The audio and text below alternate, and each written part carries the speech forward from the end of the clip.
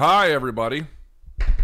It is the 4th of August, 2022, and it is time, as I turn this off very clearly, it is time for episode 127, I believe, of my live chat. My name is Luke Thomas. Thank you so much for joining me. Let's put some graphics on the screen, shall we? Hi. Please subscribe if you're watching on YouTube. If you're listening on the podcast platform, just give us a nice review on whatever podcast platform that may be.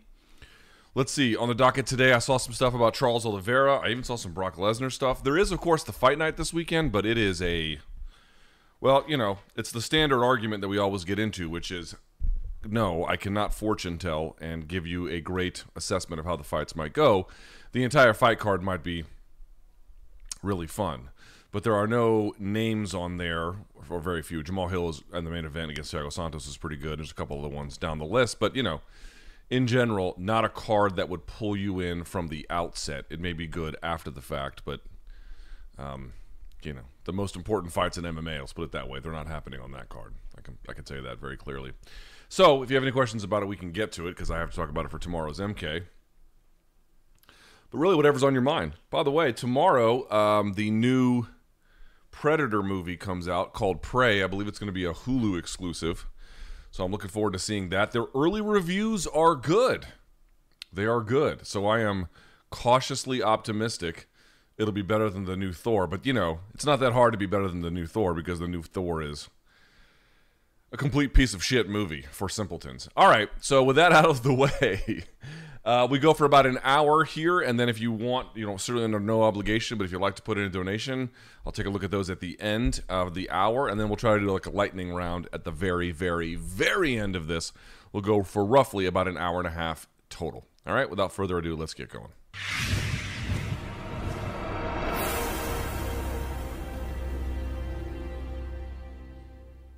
And we're back. All right. So let's pull up the questions if we can. Very quickly. All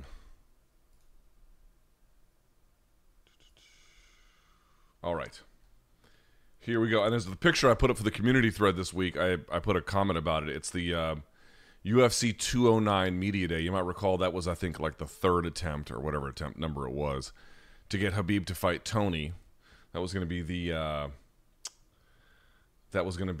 think, the co-main, because it was Stephen Thompson versus it was Woodley versus Thompson 2 as the main event, and I think Khabib versus Ferguson as the co-main.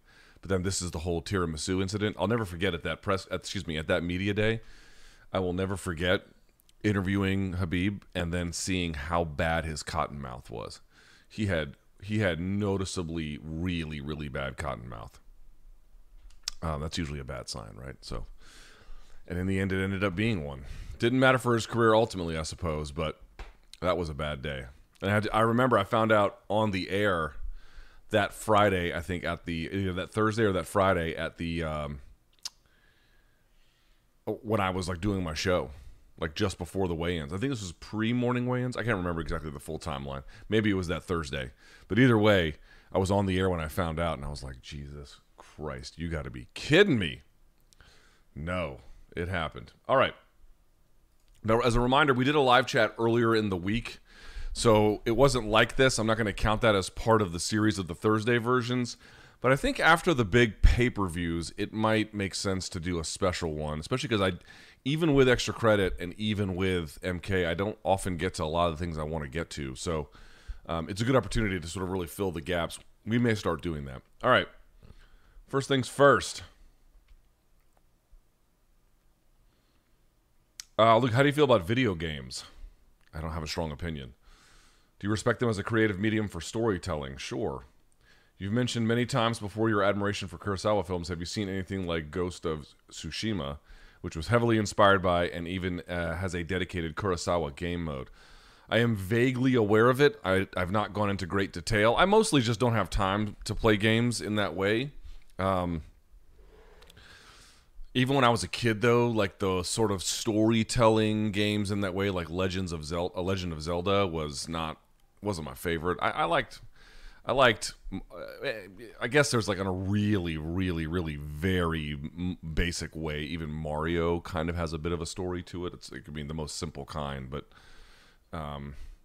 technically there is one. You know, I like those games just fine, but gaming in that way just requires a certain love for it or a time commitment that in either case I don't really have. But I'm not here to talk poorly about something I don't know much about, and certainly a lot of people that I know who have otherwise similar interests or backgrounds, they do in fact like gaming. I've not, again, I don't know enough about this game or gaming in general to give you an assessment of like its creative, it's, you know, whether it's a good medium for storytelling or not, but it certainly seems that way. It certainly seems that way. So if people like it, great. If not, that's cool too.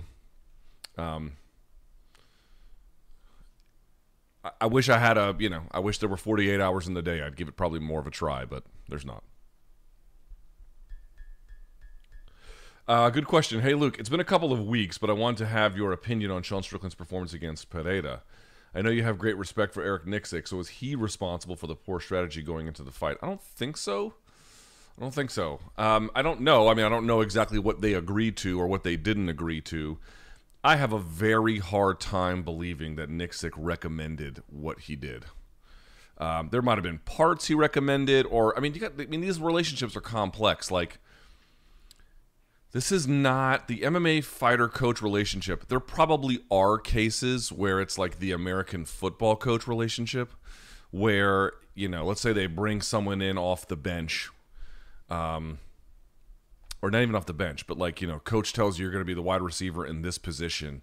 You have a very specific assignment in that role depending on what play is called, right? You have to run whatever the route is, and you have to create separation from the defender, and you have to be at a certain place for the catch for it all to work. Like, all of these things, you have to do exactly what the play calls for. Really, your success as an athlete in that case is sometimes adaptability if the play falls through, or if it's, you know, the guy throws it high and you're able to make a grab, like, you know, bring athletic skills to bear. But there's a real clear, for the most part, a clear assignment that goes into all of these things. And if you're a quarterback, you have an assignment. You have to go through your progressions, the whole 9 yards.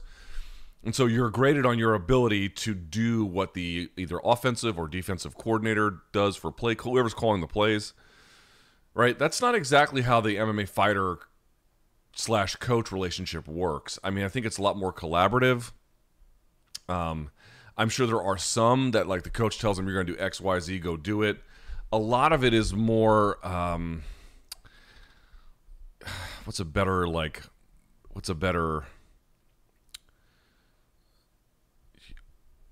I'm not sure what a team sport analogy I could go to, but suffice to say, I'm going to guess that they had a game plan probably that Sean was comfortable with, that Eric was comfortable with, that probably wasn't what was executed there. I feel like that seemed to me like Sean Strickland trying to fight him a way that, for whatever reasons he may have, felt comfortable to him. And that was probably not what was recommended. That just wouldn't make sense. It could be true, certainly. Wouldn't really make sense for me, knowing how I understand how he assesses risk, manages it, really doesn't run from it, but doesn't invite it in that way. That's just not a Nixick game plan. Like, when have you ever seen him? I know he's got some guys out there like Soriano who are very driven, hard-nosed strikers, do or die in that way, but, like, you know, if he had his druthers, so to speak, I just don't think he'd come up with that game plan, which isn't to say he couldn't come up with a wrong game plan. Everyone's going to be fallible in that way, but no, I don't buy that. I think a lot of times these guys do what they want to do, and the coach kind of tries to steer them in a direction that's more positive or elevate their strengths while trying to minimize their weaknesses, and then the fighter has to go and execute it. Or it can be the case that the fighter gets a really bad game plan, tries to execute it in fealty to the coach, and the coach fucks it all up. All of these different scenarios are in play, but just knowing what you know about him, knowing what I know about him, and the kinds of game plans he comes up with, I'd be very surprised if that was the one he did. That's my personal assessment. I'd be very surprised if that was like, yeah, just walk forward in this way. You know, hands by your ribs. I don't buy that. I don't buy that. I think Sean kind of got caught up in the moment and probably deviated from what they had agreed to. That seems to me much more likely. And you know, that's his right. He you pay the coach, you know, like they work for you. So ultimately it is your choice. For better or for worse. And again, sometimes people are going to ignore their coach and have a better decision. I don't think that's the case here. And by the way, that doesn't mean he won't come up with some... Again, I want to reiterate this. Everyone is going to make mistakes. I am. You are. All of us. Any coach is going to come up with a bad game plan eventually too. But that one seems... For that to be his game plan, that seems wildly uncharacteristic. Possible, but seems unlikely. Stylistically, Ankalaev seems like a bad matchup for Yuri Prochazka. Do you think Ankalaev follows a similar game plan to Reyes, but with more takedowns? It seems even with Ankalaev's power and timing that standing for too long with Yuri over time might be dangerous. What do you see as the most realistic path for victory for Yuri in this case? I don't know about Yuri, but dude, Ankalaev's a bad matchup for everybody. When you have well-rounded ability, when you're athletic, not a lot of miles on you, young, and you make very good decisions about how to approach whatever the various challenges in front of you. Yeah, dude, like you're a bad matchup for everybody. He's not a bad matchup for Yuri. He's a bad matchup for anybody in those. Again, you know, I don't realize he lost to Paul Craig because in that point he wasn't making great decisions. Paul Craig's also a little sneaky in that way, but you know, in general, dude, he like a guy who just makes good decisions and is reasonably athletic and has reasonably well-rounded ability. That's going to be a tough guy to beat. It's going to be a tough guy to beat. For Prochazka, there's a lot of things. Could he get wild and land something on Ankalaev? Yes. Could Ankalaev be somewhat reserved to the point where he lands more but gets basically, from a impact standpoint, gets outstruck over the course of 5 rounds or 3 rounds enough to him to get a judge's nod or ultimately put his lights up? Those are possible. Seems to me, though, that like when you're wild in the way that Yuri is and you've got a guy as smart and as disciplined as Ankalaev is, he's going to wait for his opening and pop him. You know, that's like if you're all the guys that Yuri would want to face, you would want someone that accommodates you. You want someone that kind of tries to fight fire with fire a little bit. Ankalaev doesn't seem that guy. Ankalaev seems like the kind of guy to wait for a big mistake and then go. Not the kind of guy who's going to try and bear down on that moment with you. That doesn't seem like Ankalaev at all. Again, I'm going to do offense on my terms, not your terms. A lot of guys decide that they want to try and meet Yuri in a way where they're doing offense on his terms, but yet they can somehow do better. And for long stretches, they might. But to the point you raise, if you do it on his terms, you're going to get caught. You can't just be doing your normal game. You have to kind of do a game that allows this dude to walk into all the mistakes that he makes and then pop them. It requires a good judgment of distance. It requires great timing. And it requires good strike or punch selection, all of which Ankalaev has in spades. Ankalaev is a very bad matchup for Yuri. Now, again, Yuri is so crazy and so durable, and he's athletic as shit himself. You know, I mean, a lot of crazy things can happen, to be clear. And by the way, you're talking about takedowns, since that's part of the question. Could takedowns factor in as a role that Ankalaev mixes in as a way to mitigate risk? Yes, it's what defined the last big chapter of St. Pierre's career. Wrestling as a way to mitigate risk. That seems very likely as well. And it's not like Prochazka does like a ton of great defense underneath in terms of avoiding damage. Yeah, that could fit all of that. Like his unique vulnerabilities, Ankalaev's going to know them, and he's going to have a game plan to go after them specifically. But like a guy who is just as mistake-free, typically, as Ankalaev is, he's a hard dude to beat. Very, very, very difficult. That's going to be a tough assignment. But, of course, he has to get through Blachowicz and everything else. So, you know. Or, actually, who the hell knows what the UFC is going to do? They may not go that direction at all. But We'll see. Luke, last week leading up to the main event of UFC 277, you and BC discussed champs who lost their belt and won it back in the immediate rematch. Could Stipe be considered a technicality to fall under this category? While, of course, DC fought Derek Lewis, Stipe did technically win the belt back in his next fight after losing it. Yes. And that's sort of, actually, it would not be technical because the technical way would be the immediate rematch. But in the spirit of the question, since that was the rematch for Stipe and it wasn't for DC, it doesn't fit the criteria. But in the spirit of what you're asking, is it basically the same thing? Yeah, basically. I've been listening to your live chats for a few years now, and I gather you like good food. I wish. Do you do much cooking yourself? And if so, do you have a favorite kitchen tool? I don't do a ton of cooking, unfortunately. I will say this, though, for all the donks out there, for people who need to lose weight, like everyone's going to do it their own way. That's fine. Do whatever makes sense for you. But I'll say that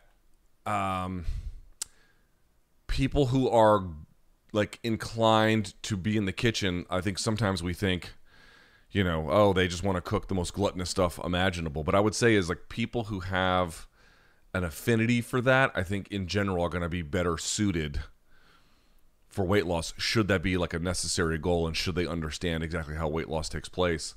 In other words, like food prep, and I don't just mean like, oh, on Sundays I cook a shitload of, you know, ground turkey and a shitload of broccoli and a shitload of brown rice and I just make a bunch of meals for the week. That's not really, I mean, that's food prep. That's not really cooking per se. I mean, like people who can understand making something delicious yet still healthy or whatever.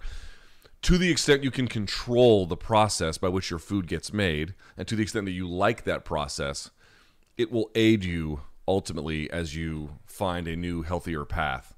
I think one of the challenges that I faced is that I don't really have much time or inclination for it. And so as a consequence, I used to cook in my 20s, back when I kind of wanted to get good at it. And there was like, you know, there's a few things I can make okay, but I mostly let it go in the last 10 years or so. And having to recapture some of those skills for other life goals turned out that like there's some value to it beyond just, you know, making the ability to make delicious food. Yeah, thoughts on the Sue Lewis-Robinson only giving Deshaun Watson a 6-game suspension after she agreed with the NFL investigation that Watson most likely acted in a predatory way while seeking massages. Funny how media is calling for Roger Goodell to get involved after criticizing his lack of punishment or too severe punishments in previous years. Well, I mean, they railroaded Josh Gordon's career over marijuana. And I know what everyone's going to say. It's like, okay, but he had multiple chances and he kept fucking it up, which is true. But it's like, fucking up what exactly? Like, whose life was he fucking up? Whose team was he fucking up? And which isn't to say he doesn't have some kind of potential addiction issue or some other larger issue in his life that is worthy of examination. But to the extent that the NFL needed to railroad this guy's career in the way that they did because of multiple, and you know, was it Ricky Williams before him as well?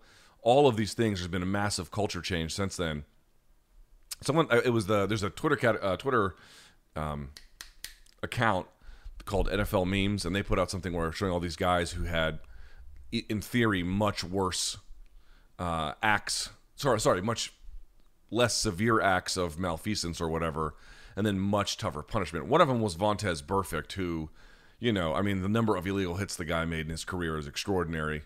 So what I would say is, discounting the fact that I thought his punishments were relatively just, there's a bunch of other ones on there where this, 6 games for, 4 games for, depending on your perspective, performance-enhancing drugs, or guys betting on games and losing a season, which in our sport, people just openly admit that they bet on fights even when they're in the midst of them. No one seems to bat an eye. There's no rule about it, and I don't know how much people care generally in the NFL anyway about that sort of thing. All kinds of acts that maybe you wouldn't necessarily want to allow, but for far less punishment. I mean, I think his signing bonus, I think, was untouched, and his salary they're going to take roughly $350K from, which ends up being a tiny fraction of another, either 45 or 47 million that he's owed annually on the deal. I mean, and remember, there's evidence from the New York Times to indicate that his old team knew about it, and then sort of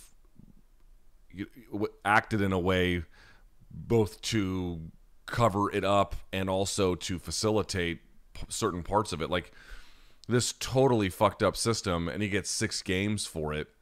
It's just comical. It's comical. It's truly comical. And you might be like, well, what's the difference between this and UFC stuff? These guys are employees. They have a union. You know, if you're an employee, like there's this whole, yes, you have more protections and you get more rights and there's lots of benefits that come with it. But on the other side, there's a lot more responsibility. Yeah, your employer absolutely can go after you for conduct detrimental, to use the term. And so now Goodell it's like basically the NFL appealing to the NFL in a sort of a technical way of thinking about it. I don't really know what's going to happen, but, you know, we're talking nearly 30 women who complained about predatory behavior. Nearly 30 that complained about inappropriate or otherwise predatory behavior, that there is an admission of predatory behavior in the findings, and he got not even half a season, he got a third basically of the season. It's a fucking, I mean, this, it's, you get to a point where like you are still kind of shocked by it all, you know? It's not that I'm not shocked, but I said this before, and it really is true. Short of the most heinous crimes, like truly the most. I mean, even then it takes a while. Like with a guy like Jerry Sandusky, who got away with abuse for decades, right? For decades, or Larry Nassar, who got away with abuse for years. We don't punish elites in this country. Not really. And that includes superstar athletes a lot of times. Now there can be cases where, as I just mentioned, where there is like this over punishment, but that's sort of like almost like virtue signaling. It's almost like, yeah, we'll over punish those things so like we can have a track record of saying we do something, but when it actually comes to something that matters, in a way where we would never want to scale significant punishments for sexual abuse, because God only knows what that would do to the ability to run a league. Then you have these kinds of sort of discipline for show, but we don't really punish powerful people in this country. We don't punish people who commit, except for like, you know, the most egregious Bernie Madoffs. There's all kinds of much more common white collar theft. We don't really punish political actors unless it's like true depravity, or, you know, they're caught completely dead to rights. You know, we might over scrutinize and attack the lives of celebrities, but in terms of like punishing for real big problems, we just don't really do it. We don't really do it. We do it a little bit. We go overboard in easier ways, but in appropriate, apportioned justice where it's supposed to go, your ability to escape it the higher you climb is not. It's not an accident. Like our understanding of looking around and seeing how it seems like, how can it be that like rich people and powerful people and celebrity people get away with it? They get away with it because that's the society we've chosen to create. How did it take, you know, decades/years to get R. Kelly ultimately? It's because powerful people who are rich, who are well connected, can really create a system of silence, of complicity, of avoidance, of mitigation, and everything in between to engage in despicable behavior. And even the UFC, even the NFL in this particular case is like kind of like, Jesus, really? Even they want to do something about it, which I understand, because it's, you know, we're talking about 30 women. This dude potentially even more than that he acted either inappropriately towards or outright, you know, potentially even committed a crime. I realize it hasn't gotten to that, but we don't do anything about it anymore. Not much. Or it takes us a very, very, very, very long time to get to it. I mean, dude, the Browns had to, I think the Browns mandated this. Maybe Sue Lewis Robinson's report mandated this, but it's now mandated if he has to get like sports massages, it has to happen in-house by the team's physios. Like, it's in writing. He's not allowed to do it anywhere else under anyone else's supervision at any point. It has to happen right there. My guy, if that has to get written into a contract, you know, it's a fairly big tell. I find that I have lost, I frankly have lost most, not complete, I have lost most hope in this country that we will do anything about rich and powerful people committing crimes or otherwise engaging in horrible behavior. I just don't think we'll do anything about it in the short term. Maybe over the long term. That's it. I think as a country we've largely erected a system that insulates them, and that we don't really care. Like, are Browns fans going to really boycott the games? And I grant that Deshaun Watson is not the Browns, but it creates a level of complication there about how you support the team versus that. But the team's all in on Deshaun Watson, so like maybe he's not so distinct. Are they really going to get hurt from it? If he goes out there and balls in Game 7, the whole shit goes away. This is who we are. We are the baddies. Luke, do you think the meteoric popularity of MMA is going to produce a handful of competing organizations on par with UFC? Meteoric popularity? What the fuck are you talking about? Or do you think the UFC brand will always remain the undisputed champion? Well, as long as they're a monopsony, sure. You know, part of the problem, there's no barriers to getting a license, right? There's no barriers to that in terms of barriers to entry to the market, to getting a promoter's license. I'm sweating like a horn church. I came from the gym, so my body is pathetic, but also cooling down. I'm going to take this off for a second because it actually makes me a little bit hotter. I think that MMA has certainly levels to go in terms of popularity as it relates to scale. But in terms of like the size that events can go and be, how many more times are we going to see something that can do 2 million buys? Like, what right now on the horizon could they make? And I don't mean like some bullshit like Nick Diaz versus Canelo. I mean, like, what fight could they make with Canelo right now that could do 2 million buys? What fight could they make right now with Nate that could do 2 million buys? You might be able to come up with one or two, but there's not many. Even a Conor trilogy, I don't know if that does 2. In fact, I'm pretty sure that it doesn't. Okay, so then what would you do to get 4 or 5 million buys? We've only had 2 of them get close. We've never actually even had 5 million buys. The point I'm trying to make is there's different ways to understand MMA's growth. Growth as it relates to becoming more popular, let's say in Spanish-speaking Latin America. Growth as to like a resuscitation of the market in Canada. Growth as to the potential in China. Now that one could be a game changer depending how it goes, but there's no guarantees there either. Growth as it relates to all different parts of the world and its expansion and its adoption. All of that is real and possible. Growth into the women's side of the game, or imagine a world where we had as many stacked women's divisions as we did in the men's side, which we currently do not. That kind of thing I think is possible. But in terms of like meteoric popularity, I don't know what you mean by that. I think in terms of popularity, you've got what you're basically going to get, at least in whatever developed domestic market you're in. Now, if you're in an undeveloped market, if you're watching this in China and you're wondering what MMA is going to be like in 5 to 10 years, all right, that could be a potential game changer. But here in the U.S., UFC is about as popular as it's going to be. Someone can come along, like at the next Ronda Rousey, be able to sell 3 million pay-per-view buys. That's real possible. But all of that, we have kind of a frame for understanding. Popularity to me seems like a lot of different things, but one way to understand it is, what's the ultimate potential the market could bear? Like, how popular could it be on a given night, right? You're already on ESPN. You already have, relative to what you used to have, significantly more blue chip sponsors. You already have infrastructure, right, where they've got their own essentially arena and the facility to create content.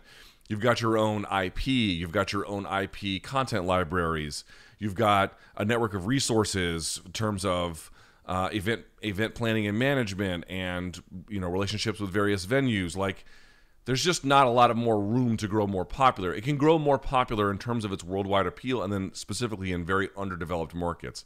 But hitting a place where, like, routinely MMA is getting what, for example, in this country, what NFL football games, which is anywhere from 18 to 30 plus million per game on a given Sunday. This is. Well, again, okay, if they got rid of pay-per-view, potentially that would be possible in very limited circumstances. But even if it wasn't on pay-per-view, do I think that an MMA fight could do 30 million views on television? I'd be very skeptical of that. So in that sense, we kind of already know what a popular MMA market looks like. What I do think is interesting to think about is, again, what's it going to look like in China? What happens as Spanish-speaking Latin America blows up? What happened about parts of Europe and France, for example? France is a combat sports home in many ways and has a very underdeveloped MMA scene by virtue of their relative tardiness in adopting it. But like the U.S. is the biggest. Well, I guess China might have something to say about this. But in terms of a sports market, you know, the NBA is here, the NHL is here, the NFL is here, the MLB is here, UFC is a global company, but it is based here. Dude, this is a place, like, you know, collegiate sports are here and women's sports are here. Like, this is a place with a very popular sporting market. Look at how big it can get. It can get really big. It can get really, really big. It certainly is possible. But what would happen in a way that would make us think that they could get like 2 or 3x that? I could never imagine that. That seems short of something in China being transformative in ways that is hard to understand at this point. That seems to me very unlikely. A few weeks ago, you spoke about the whitewashing in the MMA space, which I don't entirely disagree with, and the lack of proper marketing to penetrate different ethnic markets. And you brought up the boxing example of exceptionally diverse groups. My question to you would be that considering the extreme divide that boxing and MMA fans have had for many years, which has somewhat begun to soften, that's true, and how ingrained boxing is as an international multi-generational sport for Black and Latino communities, do you think that the bias against MMA as a sport, throwback to human cockfighting, from the boxing side, could be driving a large part of the lack of diversity within the MMA space, or is there a different explanation for it? Well, what I would say is there's a weird... First of all, we need more studies to see exactly what the MMA fan base looks like. It does seem anecdotally that it is overwhelmingly one dominant group in terms of what the fan base is, but, you know, some understanding of this by virtue of studies would be nice. That and economic studies too, about like what kind of market they occupy. What does the average UFC fan make? What does the average UFC fan, in terms of like, not my guess, not your guess. What does a study say? Average UFC fan spends per month, both in terms of time and dollars. All this stuff needs to be measured. What I would say is I don't think it's necessarily from their love of boxing that drives a wedge between them and the MMA space, because here's the reality. When I came into the sport, you could count the number of like black fighters on one hand. You know, it's like Dean Thomas, Kevin Randleman, you know, it was, you know, Mike Van Arsdale was out there. This is pre-Rashad Evans and stuff like that, in the early days. There just weren't that many. Mark Weir was a European guy who obviously of African descent. You know, you could count him on your hand. Who was the Wolf, the left-handed guy? He had a number of good knockouts, but it just wasn't that many. I would say that it's grown enormously among the fighting base, a real internationalization and then a diversification. And by the way, I want to be clear about this. This is not me doing some bullshit political, like, we need diversification because that's, you know, if we don't, then we're all fucking bigots. That's not what I mean. Like, just think about it logically. All of these different groups are going to have great athletes. All of these different groups are going to have people situated to do really great fighting. If you want a dynamic product, you would want to tap into as much of that as possible.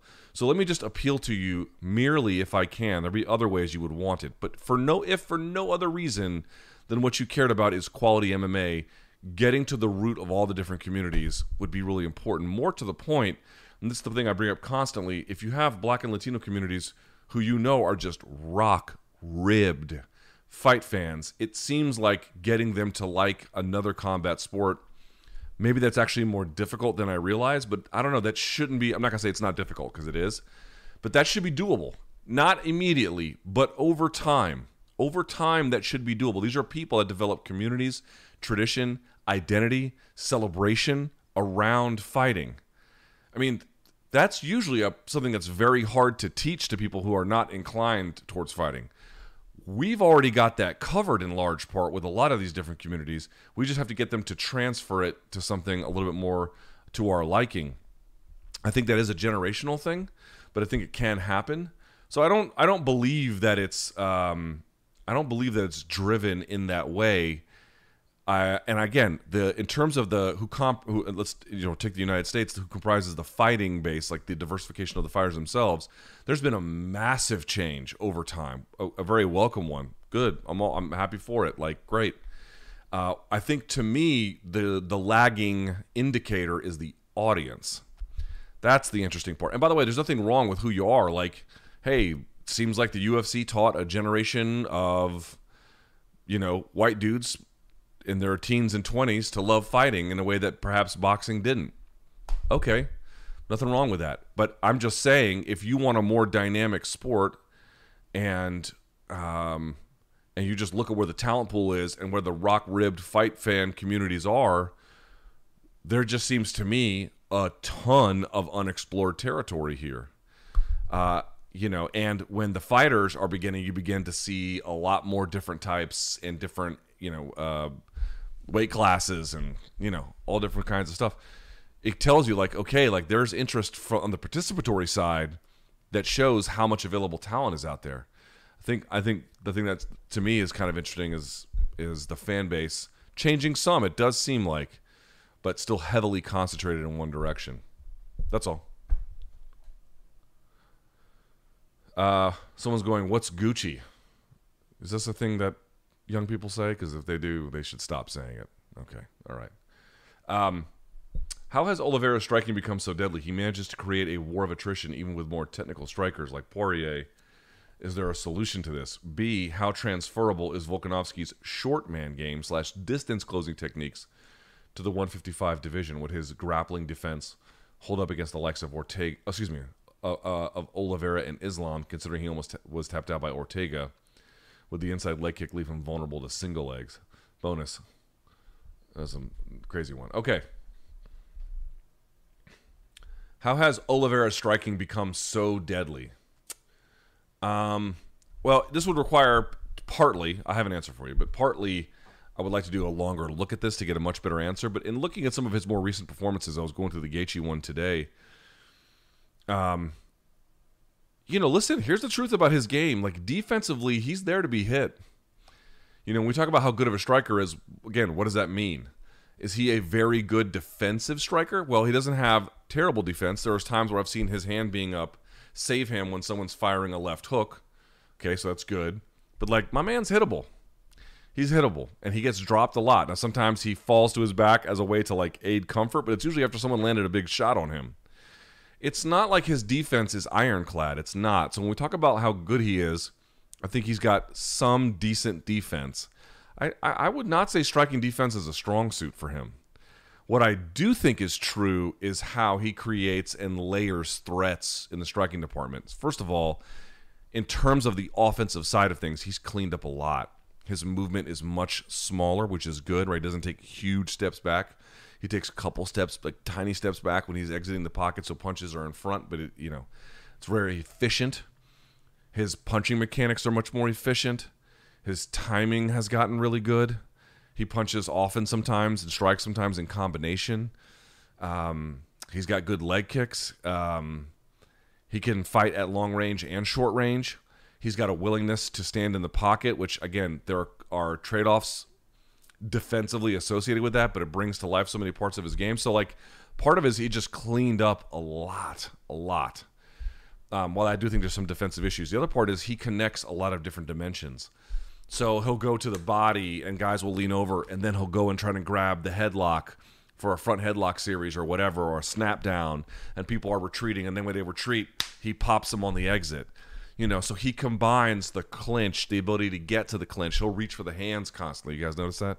He'll reach for the hands constantly, and then he'll use it to get to the clinch. So he's combining all of these, like, assertive transition, different properties all together in this sort of like accordion way, where at times there's a bunch going on, at times it's all spread out, but it's all still kind of connected. And it just creates a lot of competing threats that are very, very hard to manage. I think, in fact, because he layers his offense so much, that's actually why there's not enough detail for defense. Now, sometimes he just gets hit in mid-range because he just doesn't have great defense. But I think the other part is, like, dude, he puts himself in harm's way when he layers these striking threats, and it just becomes a lot to handle. So when we talk about how good he is as a striker, we have to talk about, one, the defense is really not there, perhaps intentionally, but it's not there in as much as it could be. And two, I think when you say good striker, while he does have much cleaned up or very cleaned up motion, mechanics, shot selection, not a lot of wasted movement, a lot of it comes from his ability to navigate distance, to have good striking in places where it's easy to go to good wrestling, or for him to retreat to jiu-jitsu, for him to cycle threats together and stack them on top of one another. Like, again, the nucleus of his game is not long range with the back. It's the clinch. Everything comes from there, really. I mean, he might do some really great damage and finish from the... He'll do good damage at, mid-range and then finish from the back, but the nucleus of it all and what ties his game together, it's like the clinch is really what it's at. So when I think about just think about how he wins fights and like what he does well that stands out to you, and the pieces that stand out to me is, and by the way, it's a lot of pressure. He's putting a lot of forward pressure into it. Like when he's going forward, man, he's a handful. But it's not like he's doing 25 minutes of striking and he's barely getting touched, Like, this is what I mean about Izzy. Like, okay, if it's boring for you, it's boring for you. I'm not here to relitigate the debate. But are you going to really argue he gets hit a lot? Are you going to argue he really gets hit a lot? I don't think you should argue that. You just can't. You can't really argue he gets hit a lot. Robert Whittaker did a decent job of popping his head back on occasion, and it was close, but he doesn't get hit a lot. This is what I mean. Like, that's a much more comprehensive understanding of striking and ability to master it. Now, you could also say, well, Charles is much more exciting, and I like his fights much better. Fine. That's not what this is. But I think about what makes him great is, again, cleaned up mechanics, shot selection, much better distance management, much bigger for the weight class, obviously. Still lacking defense in certain contexts. Some of it might be intentional. Stacking threats together, combined everything with the clinch, forward pressure, all of those things together really make him a dynamic threat. Like the one I posted today on Twitter where he throws a right hand into clinch, then I think he lands another one, and then they separate. And as they separate, you can see, it's just brilliant timing. Let me pull it up here real quick. I want to see this just for my own curiosity's sake. I'm going to pull this. Let's see. What does he do here? So they're in the clinch. He has a left-handed collar tie.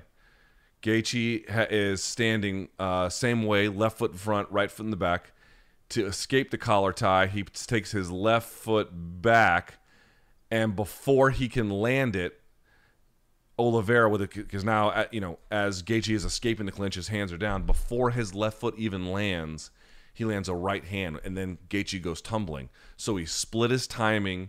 He waited until he was unstable, and he threw a really hard punch that he really leaned into as a consequence. That is just sensational awareness, aided by very good timing. That's what I mean. And then he goes and takes his back, right? He has learned how to marry all of this together very, very rapidly, or at least to create rapid attacks, I should say. But, does he get hit a lot on the field? What are his numbers? Let's actually look that up very quickly. I'm going to guess that his strikes absorbed per minute are well above 3 and potentially above 4. Let's see. Charles Oliveira's numbers, strikes landed and absorbed per minute. Yeah. Not at 4, but I was right. Strikes absorbed mostly right. Strikes absorbed per minute, 3.18. A little lower than I had potentially thought, but still above 3. Striking defense, 52%, which is not bad in and of itself. Strikes landed per minute, 3.53, so he has a positive differential, but not a very high one. But, Jesus Christ, submission average per 15 minutes is 3. I don't think I've ever seen that before. Good Lord. That's very high. Most guys are like less than 1. He's at 3. That's really, really high. But that's what I think makes his striking so excellent. It's all those things there, with the note that his striking defense is not a savior for him.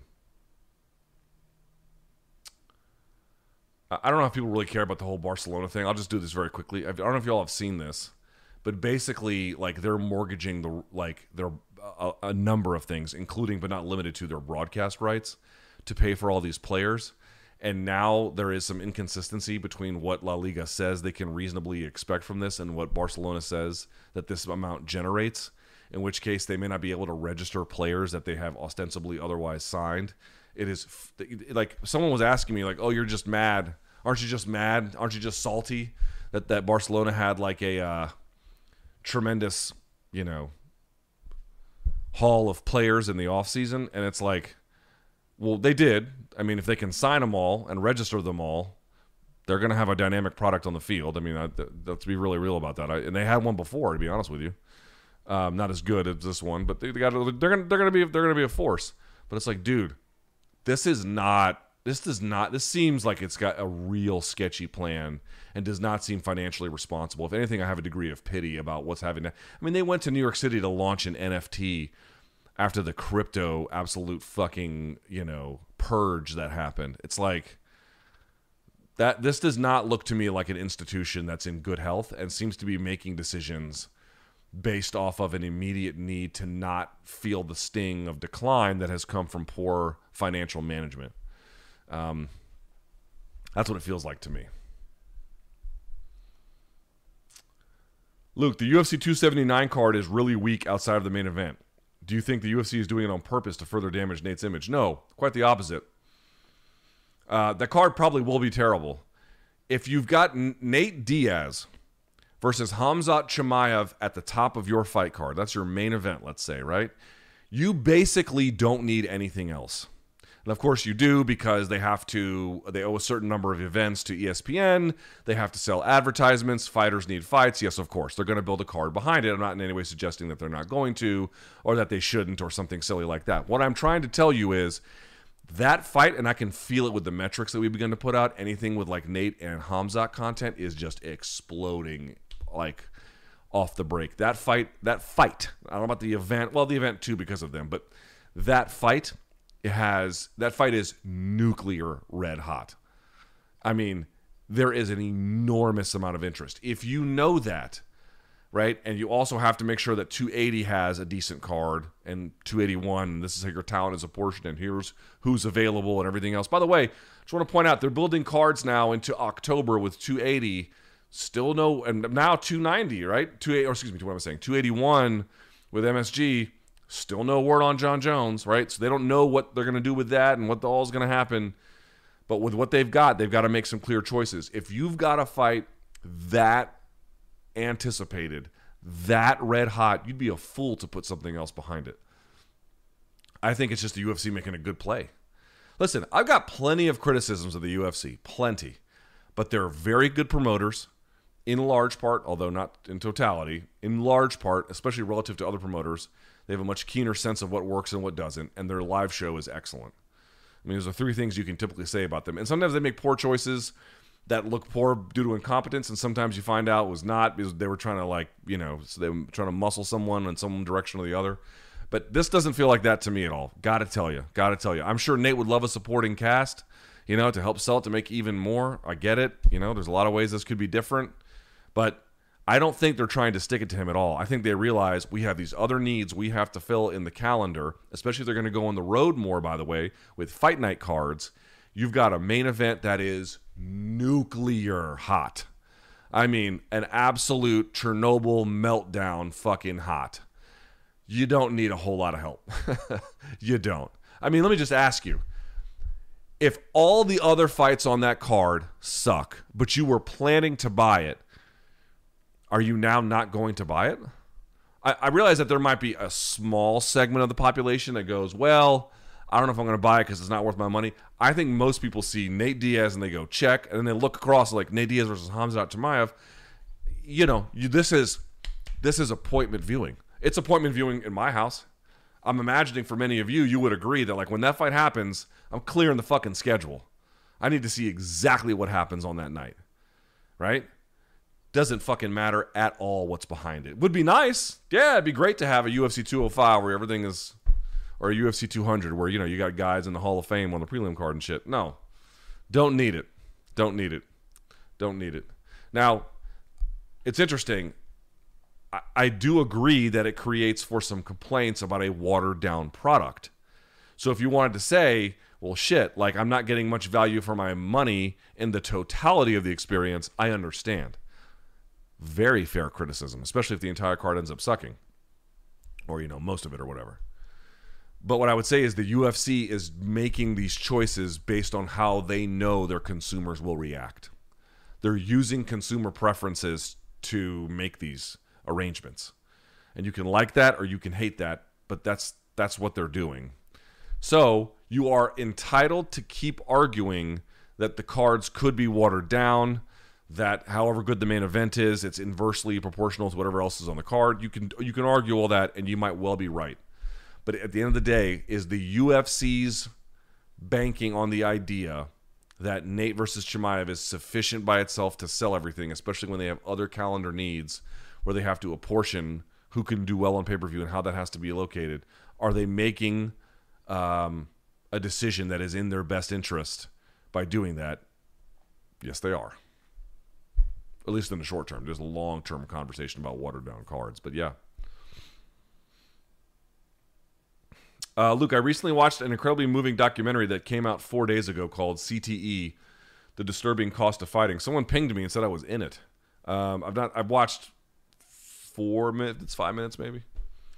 Released through a YouTube channel called Mixed Martial Academic. It goes over CTE in boxing and football before halfway switching through to MMA. For MMA, the documentary features a variety of athletes, including Gary Goodridge and Spencer Fisher, among many others, in a very harrowing light, suffering from CTE. Have you met other fighters that you know have serious CTE at a relatively young age? Relatively young age. I'll just say this. The ones that stand out the most to me are the ones that are like 50, 60-year-old boxers. That's when I've seen it like undeniably. Riddick Bowe was the one I saw in 2011, and that was like whoa. That was really, really, really bad. Also, I'm grappling with my fandom of combat sports after watching fighters that I love not even be able to remember, their kids' names. Do you struggle with the same thing? I'll say this. I saw this video. Dana White was doing some scrum or presser, I think following Tuesday Night Contender Series. And he was saying, I'm getting old and it's a little harder to watch guys do it. As I get older, it is a little harder to watch it in certain ways. But I'm not really close to any kind of tipping point. I tend to think that, again, I've been through it a million times. I tend to think that provided that there is education long term, provided we take more steps to secure a future for fighters that is far beyond what we're doing now in terms of potential insurance or brain treatment, or again, there's a number of at least partial or helpful remedies. I think if we're advocating for a world where that happens and we're making meaningful progress for it, I tend to think that this is not something that either A, the government has a compelling interest in stopping, although they do have one in regulating it. And,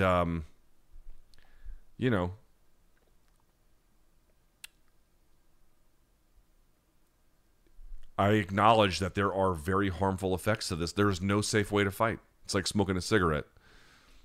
You can smoke a Marlboro Red, you can smoke a menthol, you can smoke a light, you can smoke whatever. It's still all bad for you.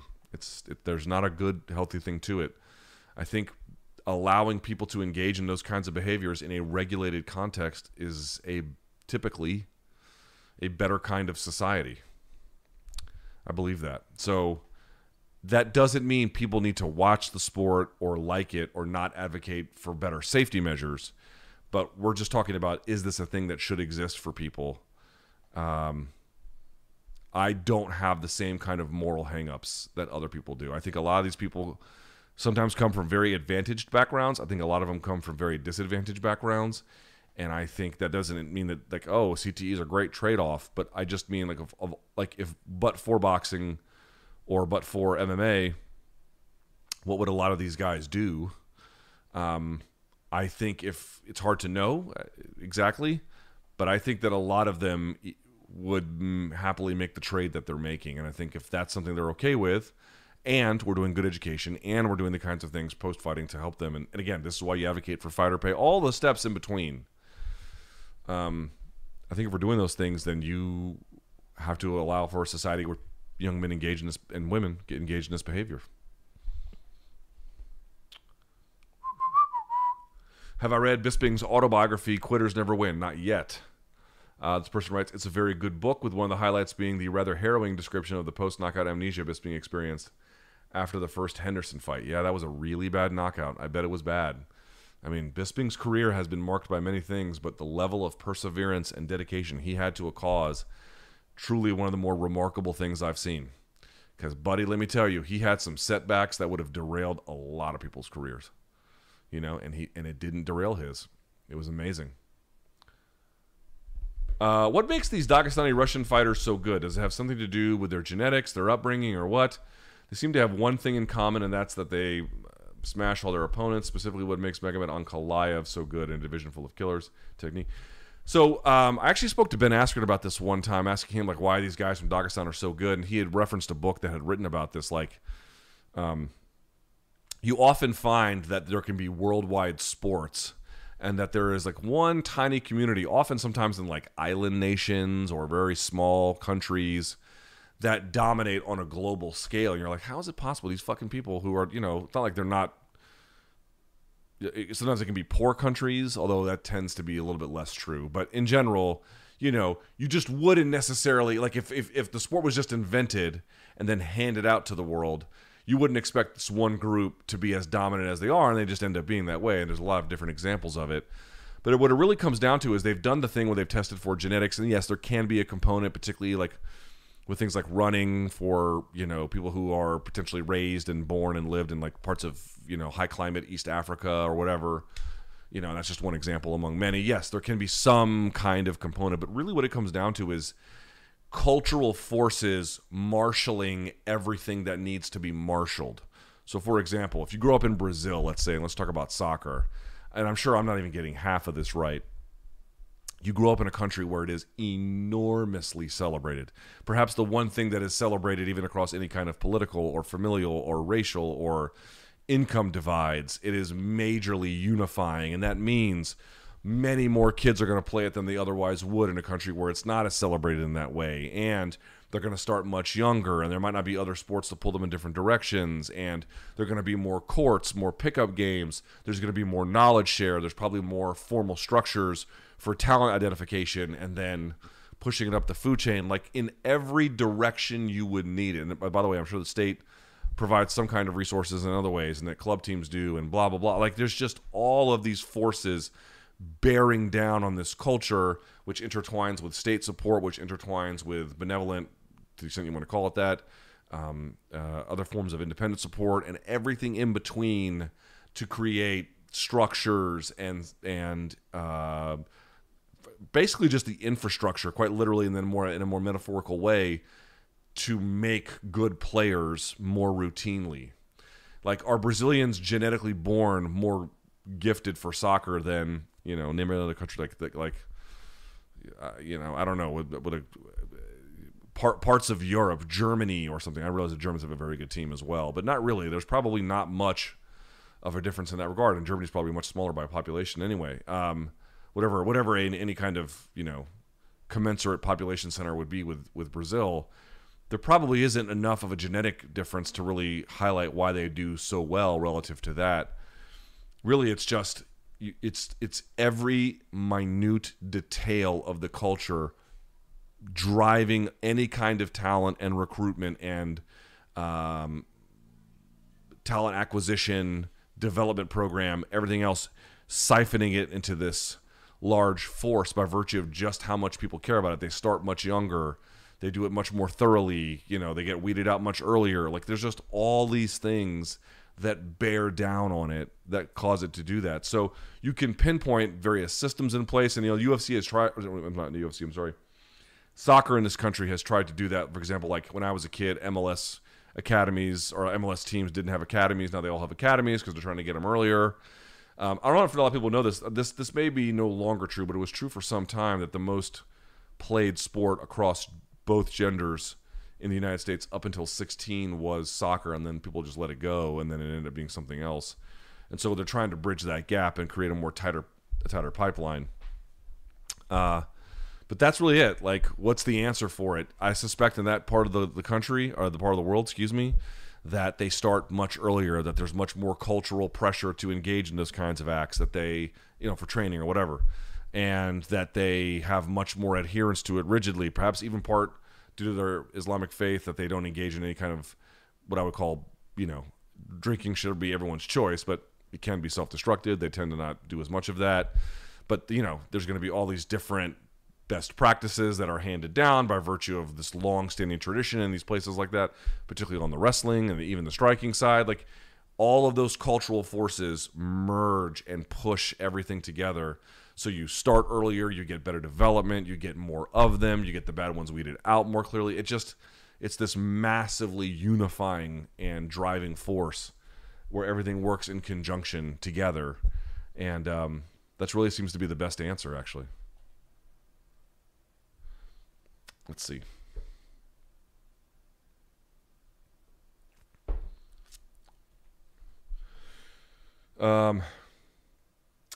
Where did I develop my journalism ethics? Jesus. From the way you owned your 3 margarita madness to the dead wrongs, you're the only show in town holding yourself accountable. I mean, a lot of this is all self-taught, and I hardly represent myself as having figured all of this out, not even close. But the one thing I would say is, and I heard this a long time ago and it really stuck with me, and it's one thing I try, again, to various degrees of success, but I really try my best to own my more public failures. And these are not necessarily all major failures. I mean, everyone gets predictions wrong week to week, but I just feel like it's important to level with the audience. I really, really do. I really can't stand the guys that go and say a bunch of bullshit on a Friday before the big game, then the big game happens and, you know, it doesn't happen at all like they thought, and then on Monday they just pretend like they always knew it was going to go that way. Or conversely, if they have all these expectations about how the big game's going to go over the weekend, and then they were right, they won't stop chirping about it. It just seems so dishonest. I would rather someone say, listen, I don't like him, but I at least have a decent sense of what he's about, and I can make a judgment about why I don't like him because I have more information to make that. Or conversely, that they may like it because they have more information. The best thing I feel like anybody can do in any kind of role like this is you gotta level with the audience. When you get it right, you know, you can pat yourself on the back if you want. Like, that's up to you.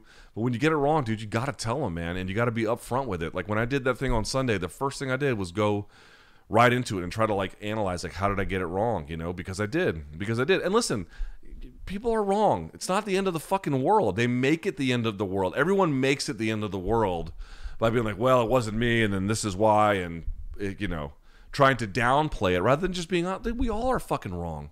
We all are wrong all the time. You're wrong about half the shit you say, so am I. We are. The audience can begin to pick up on the things where you may have your own blind spots that you have a difficult time auditing. You know, they're going to be able to make better judgments if you are honest with them. They're going to trust you more if you're honest with them. And so it just builds, I think, a better community overall, man. Like, I don't like being wrong. It sucks. I don't take great pleasure in it. It's not a thing I'm happy about. I try to learn from it and try to not be the next time. But all these other people I heard who just won't acknowledge when they're wrong, dude, it's a form of fraud, if you ask me. You gotta level with the audience, man. You have to. You have to. And again, you may not always recognize the ways in which you're wrong. It's obvious, like if you write it down, hey, I think Amanda Nunes is going to lose to Pena. Okay, this is very easy to recall. But there might be ways in which you're wrong and you don't even know. But at a bare minimum, the shit you can account for, if it goes right, cool. You can have your victory lap. I don't have a problem with it. But only if, when it goes wrong, you got to tell them too, man. And I'm sure I've not been as compliant in that as I need to be either. But I do think relative to a lot of people, me and BC try to be a little bit more forward with it so people can know your strengths, they can know your weaknesses, but they can at least respect your honesty. If I say nothing you ever agree with, but you at least are like, well, he makes a reasonable effort at trying to, you know, level with the audience, I'll take it. I'll take it. I think, you know, we're living in an age where there is like massive distrust in media. Not so much sports or, you know, MMA media, which is very small, but in media more generally. What does it hurt to take steps that acknowledge you're a human, that you are not going to get everything right? Dude, you have to think the shit that you say is biblical to not walk it back when it's wrong. You have to think it's fucking... Nothing I say is biblical. It's just my best assessment at the time, and I'm trying to get better at making assessments so that we have fewer incidents where I have to go back and be like, okay. But like, they're going to happen. They're going to happen. So acknowledge it and then move the fuck on and try to do a good job the next time. I really believe long-term the audience will much more respect you for that than some fucking phony, like, I'm always right bullshit act. And now, I guess that's partly wrong. I guess that's really wrong because, fucking Skip Bayless doesn't ever really acknowledge, and he's as wealthy and, as successful as you can really be in this sport. But, like, I don't know. Like, I don't want what he has. I don't want his rep. I don't want the negativity. I don't want any of that. I would rather you guys know when me and BC get shit wrong. Sometimes small stuff is not that big a deal, but hey, you got shit wrong. Let the audience know that you know that too, so that you can also work through it. And honestly, that is what will make you better long term. It will make you make fewer mistakes over the long course, which is sort of the point, All right, let's see what we got here in terms of any kind of donations. Again, it's certainly no obligation, but I don't want to not acknowledge them. Let's see what we got.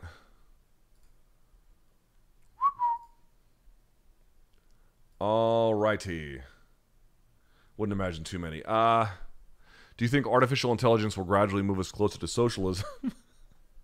Considering the more sophisticated AI becomes, the more automated jobs. I will say this.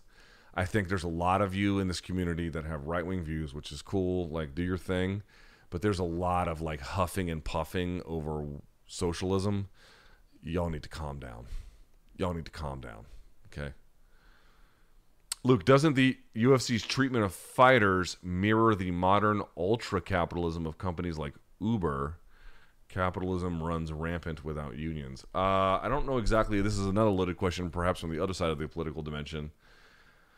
There's a lot of differences between Uber drivers and UFC fighters. Uber drivers can be both Lyft drivers and Uber drivers at the same time. Like, you can't do that if you're a UFC driver. Listen, if you want to die, I would say the bigger issue is that there is a lack of monopolistic enforcement, monopolistic control from the federal government is what I would say. And this does not merely apply to this conversation, but about phone companies, airlines, movie chains, you name it.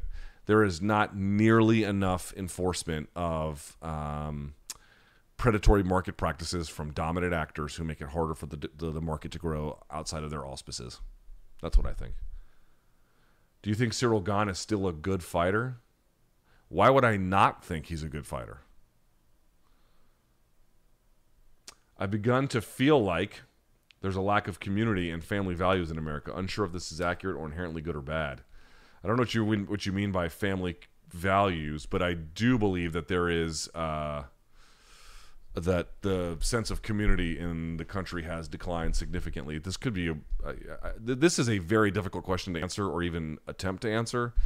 In a situation like this, there is Robert Putnam wrote a book years ago kind of previewing this called Bowling Alone. I think Putnam wrote it. You may want to check that out.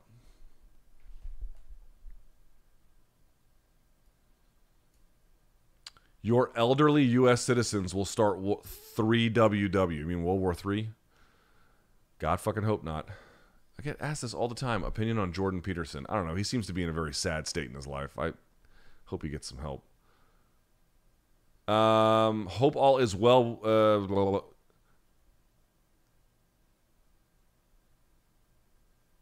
fuck? Who is this?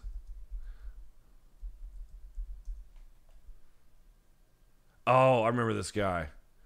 Yes. How do you think Dan Hornbuckle would have done in the UFC given a fair shake in his prime? Would have done okay. So Dan Hornbuckle retired. He fought in 2019. Jesus, can't believe that. But fought as early as 2006. He was in Pride for a while. He fought Ben Askren. He got whooped. And then he had losses to, let's see, Brent Wiebens. You guys may not remember Luis Santos. Then he had some fights in 2013 and so against Dennis Hallman, which he lost, Rio Chonin, which he lost, Dominic Steele, and then Roger Carroll, and then he retired, it seemed like, and then came back 5 years later and won. I don't know if he's still trying to do that. a Native American guy. He was pretty good. He was pretty good. I think he would have had a good career. Do I think he would have been a UFC champion or something? No. But he was talented, pretty athletic, had a decent overall game, good jiu-jitsu from what I can recall, some decent striking ability as well. I don't think he would have been like a champion, I think, but he would have had a good career. Update on the weight loss journey. Yeah, man, like I'm just in a really frustrated state. I don't want to go over this all the time on this chat. I'll just say, like, I need to see a sports orthopedist or doctor or something, because my left knee is really a fucking issue now. I can't even stand up out of a chair without it hurting and feeling like something's going to tear down the center of it. And so it has majorly impacted my ability to move. And so I'm watching what I eat, but I'm basically stuck in a rut because I can't do hardly anything. You're like, oh, didn't you go to the gym? Yes. I can ride the bike a little bit, without much pain. And I can do a lot of carries. I can carry something heavy and walk. So I'm trying to do everything and anything I can do to work around it, but it's a problem. I was thinking I could get over it. It's a problem. It's a problem. Based on what happened with Oliveira last fight, what if Oliveira? Oh yeah, what if Figueiredo missed weight against Moreno but won the fight? Who is what? There would still be no champion. He would lose it on the scales, and they would not be able to win it back. Thoughts on the Alex Jones case? Yeah, I got to tell you, don't have any sympathy for him. I think what he has done, he is, those chickens are coming home to roost. I think he is a vile person. He is having his day in court. So are the Sandy Hook plaintiffs.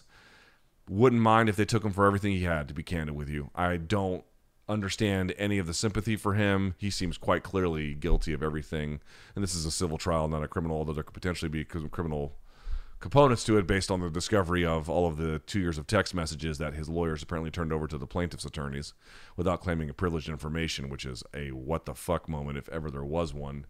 I don't have any sympathy for him whatsoever. Zero. None. And if they take him for everything he's worth, then he will have earned it. You know, he is hardly alone in having done what he has done, but you know, when you hear about the lives of the Sandy Hook parents and how it's been impacted about harassment, being unable to visit the graves of their children, I could only imagine what it would be like to lose a child, then to have them gunned down, then to have the world told that it was fake, and then to be harassed about it by crazies, not in totality, but led in part by this gentleman apparently. I zero sympathy for him whatsoever. When you have guests cover on MK, do they get paid? You mean like when we're interviewing fighters? No. Like when we have like Chuck come in studio to help do like pregame preview? Yes. Do you feel that promotions, capital owners, prey on working class desperation in order to exploit the entertainment value of their public maiming? Do you see yourself in perpetuating the system? Yeah, I probably have a degree of complicity in the whole thing. But, you know, nothing is ever one thing. Does the media play a role in complicity of a system that potentially, under this person's view of it, it seems like, he's got a name that would indicate that he could be trolling, which I won't read out loud. Does the media play a role in potentially perpetuating some of this stuff? Yes, of course.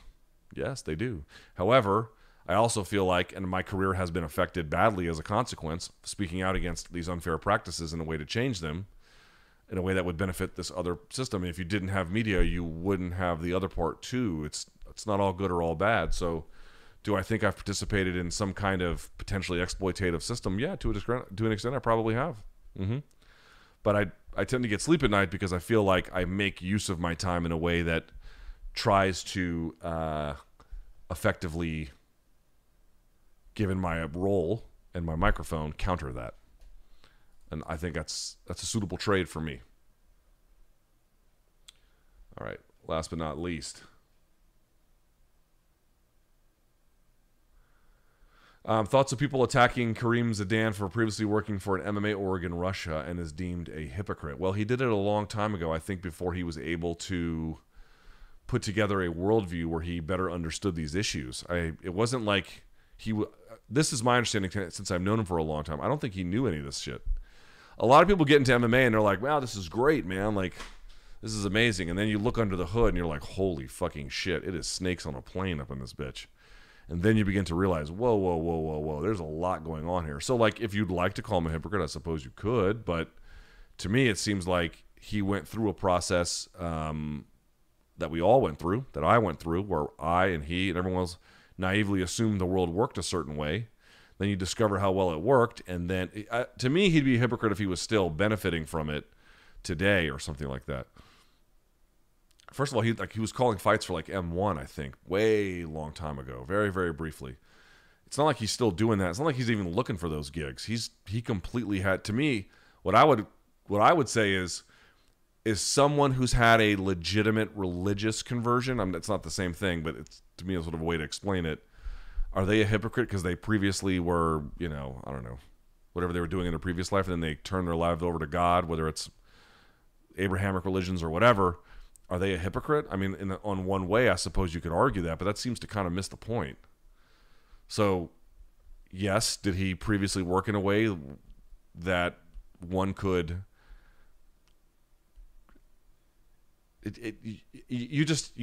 to make that argument, you lack critical reasoning skills. I'll just say it kind of meanly like that. Like, to make that argument, you lack critical reasoning skills. So whoever's making that argument, you can kind of tell like they're not really thinking this through very well. All right, let's do a quick rapid fire. Since I said I would do it. Very quickly, rapid fire. Get in, get out. We'll do it very quickly. Let's do it. Here we go. Man, not one question about the fights this weekend. Zip. Can't say I blame you. Have you watched Barry on HBO? No, heard good things. Oh, there is one. If Jamal Hill stops Santos, can we reasonably say he's going to be a champ or at the very least a title challenger? No, you can neither say reasonably those things, but you can say he probably will enter the top 5-ish territory.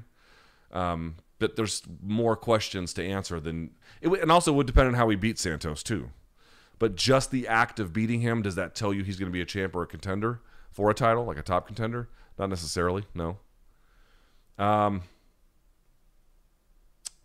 Let's see.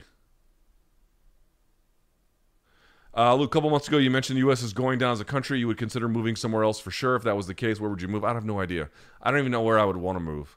I would want to move, and this is the other part, too. It's like I've had sort of, my wife and I have talked about leaving D.C. We just don't know where to go. The two best options, given my career and the company I work for, would be New York or Miami. But there's a lot of problems with either of those for us. Neither is cheap.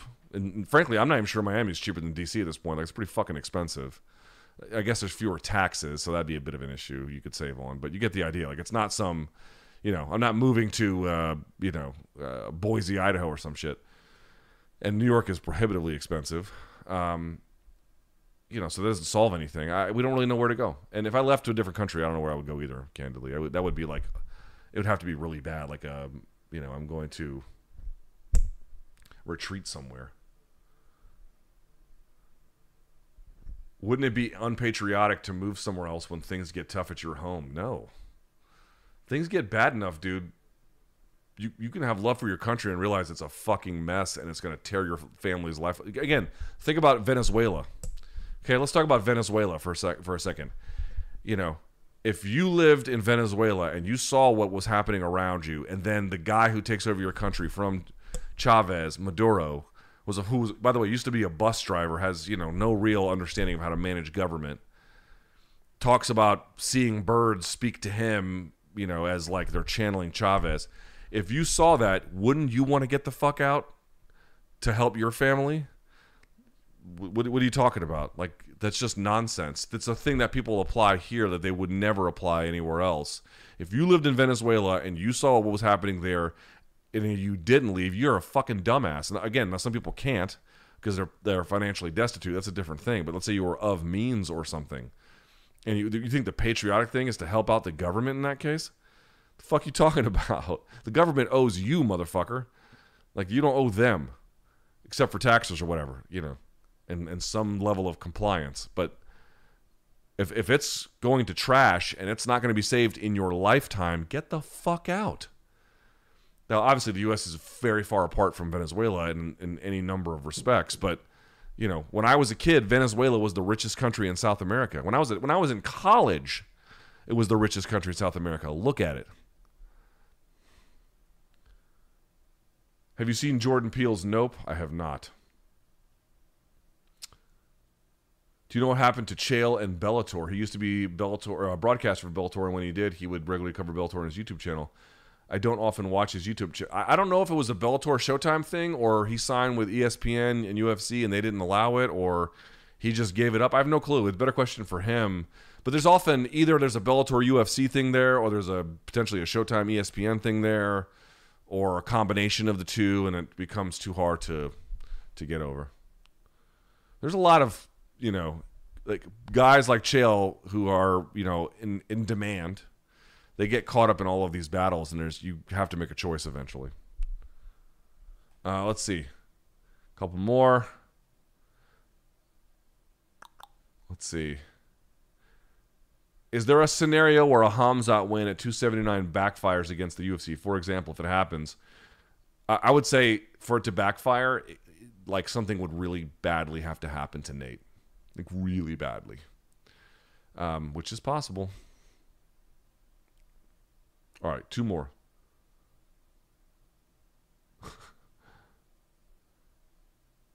Would you rather keep your hair or have the physique of Shane Carwin but be bald? Well, I don't love my physique. In fact, I detest it, but I'd still rather keep my hair for the time being. All right.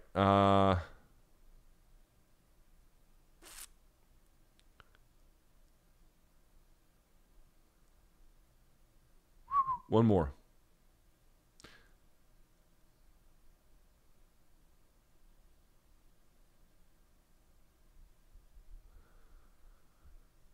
Luke, when you're retired someday in an assisted living center and overhear a convo about MMA, are you going to chime in and say, back in my day? God, I hope not. And if so, please complete the sentence. Dude, I've had a real revelation about all of this, or I guess an ongoing one, perhaps. I don't know. Oh, you know what? I'll save that for a later date. But I have been so unmoored from what it means to be cool that it has given me a little bit of liberty. But the answer is, which MMA fighters have the coolest tattoos? This guy goes, I think Colby's are pretty underrated. The American flag cover-up that he has. I love Dustin's. Sean Brady's got great tattoos. Megan Anderson has very good tattoos. TJ Dillashaw has really good tattoos. The leg sleeve of Shane Burgos is excellent. Who's got a good? I saw a back piece the other day that was really good from someone. Not in MMA, but Andy Ruiz has good tattoos now. Like he paid some money for them. And when I say good tattoos, technically applied, certain style. Let me give you one more. Who had it the other day? I saw. I can't remember who had a good back piece, but those ones will get you started. Megan Anderson and TJ Dillashaw probably have the best black and gray work in the sport. Dylan Dennis has really good tattoos. It's weird. DAZN blows him up constantly, which I don't seem to understand, but whatever. He has his sleeve, his Japanese sleeve is like fucking primo. It's one of the best ones I've ever seen. Also, Marvin Vettori has a good sleeve as well. So does Rakic. All those guys have pretty good sleeves. All right. That's it for me. Thank you so much for watching. 2 in a week. I know it's a lot, so I really appreciate it. This will be up by tonight, as you guys know. MK is tomorrow. I am so grateful that you guys watched. Subscribe. We got some more stuff coming your way. And, yeah, thank you. I really appreciate it. You guys are the best. I'll talk to you soon. And let me pull this up. Where the fuck is this thing? I got to go back into my YouTube studio. Hold on one second. Real quickly. Before I just say stupid shit. Well, it's a bit late for that now, isn't it? Let's go into... All right, now I can get out of here. Okay, so thank you guys so much for watching. I greatly appreciate it. I will talk to you soon, and until next time, stay frosty.